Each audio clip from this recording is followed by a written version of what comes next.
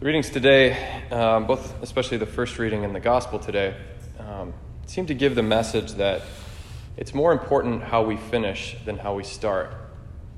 In other words, the whole Bible, the whole story of salvation is about God's mercy, his long-suffering, his patience with us, and even his pursuit of us, that when we have run from him in our sin, he wants us to turn back, that it doesn't so much matter to him what's happened in the past, but he wants us to say yes now, so that how we end is by coming back to him, receiving his mercy, receiving his love, and finally living in communion with him.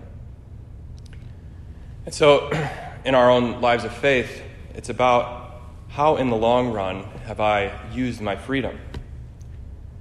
This gospel today comes right after Jesus' authority has been questioned, and I don't know why I feel so nervous. My parents are in the crowd today.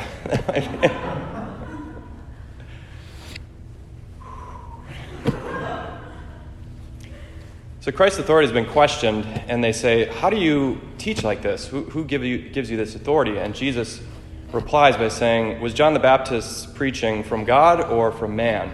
And the Pharisees won't answer the question because they're afraid if they say from man, then the people who believed in John will reject them. But if they say it's from God, then, well, John has pointed to Jesus. So how is it that you are not following me as well? How do you question my authority if John, who said, behold the Lamb of God, has said, I'm the Lord? And so Jesus says, you have to make me the center of your life. I am the way, the truth, and the life. No one comes to the Father except through me. So it's a question of then, have I turned my life over to him?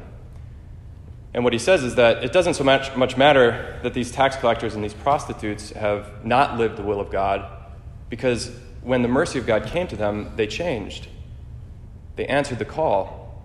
But you, who have seen all these wonders, you've seen who I am, you still say, who are you to tell me what to do?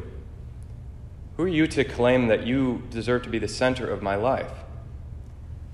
I would venture to say, if you're sitting here today, you've probably had some experience of that, where the Lord has come with authority into your life, and you've recognized that apart from him, I'm lost. Apart from him, I really can't do anything. And so the best move here is to give my life to him. But even though you say yes, there's some no in that yes, because you recognize the cost. You recognize that if I say yes, this is going to cost me something. In the letter to the Philippians, Paul says, you have to have the same mind as Christ, which means you have to humbly put others before yourself. You have to imitate him in his self-emptying. That even though he was equal to God, Jesus, the Son, takes the form of a slave and gives himself completely away in love. And I know for my part, there were lots of starts and stops along the way. As I was enthralled by Christ and his love for me, the beauty of the life of discipleship and wanting to be a saint, I just came up to these walls where it's like, you're really going to ask me to do that? That's how much it costs to follow you? And so I would kind of be like the son who said, yeah, Lord, I'll follow you. I'll go work in the vineyard. But then you're like, maybe not today, maybe tomorrow. And you put it off, and you put it off. But the grace is in the moment when you say, I'm sorry, no, I should go. I should answer this call. Not to be confident that like, oh, yes, I've said yes to the Lord, but not actually go. But to recognize that it's okay. Maybe I wasn't ready at that moment, but God's mercy, thank God, is present for me, and I can go now. And so it's not the end of the world that we make these resolutions and fall back. That happened to me constantly in college. I'd go to like a focus conference or be in a Bible study and hear something that really shook me. I was like, yeah. Or I'd go make a good confession. I'm like, I'm not going to do that stuff again. I'm going to live my faith like I really mean it. And then a week later, I'm like, whatever. But the important thing is that to persevere through those things, to turn back to him, to accept his mercy. And to recognize, too, that it's really important the way we end. That's what he cares about. Because until we arrive at sainthood, at heaven, whatever that's going to look like in your particular life, every yes that you give to Christ is going to have some no mixed in there. Because you don't even know yet what he's calling you to do. how he's calling you to imitate him, how he's calling you to empty your life for the sake of others. And so you can't fully right now say yes. Only the Blessed Mother could really, because she had this immaculate, pure heart, with no knowledge exactly of what it was going to cost her to say yes to God's will, could totally assent. And Jesus, of course, the Word made flesh, does that on the cross for us. He goes ahead of us and says, despite the cost, I say yes completely to the Father. And we who participate in his life, are part of his body, have the grace of that yes, but we're also still sinners. We're also still human beings with limited knowledge. I'll finish with this story. St. Brendan the Navigator is this Irish monk in the 5th and 6th century. And he was kind of one of the apostles of Ireland who evangelized the island. And he was pretty adept at navigating the sea. He'd gone to Scotland and Britain and a couple islands right off the coast of Ireland. But he kept feeling this call to really set sail, to go out into the Atlantic Ocean. And all they had was these little fishing boats, these little sail, like what the apostles sailed on the Sea of Galilee with. Not something that was really ocean-worthy, worthy of the huge waves and such of the Atlantic. But he kept feeling this call that God was telling him to set sail, whatever that was for. There's lots of legend and folklore about St. Brendan in the Irish history.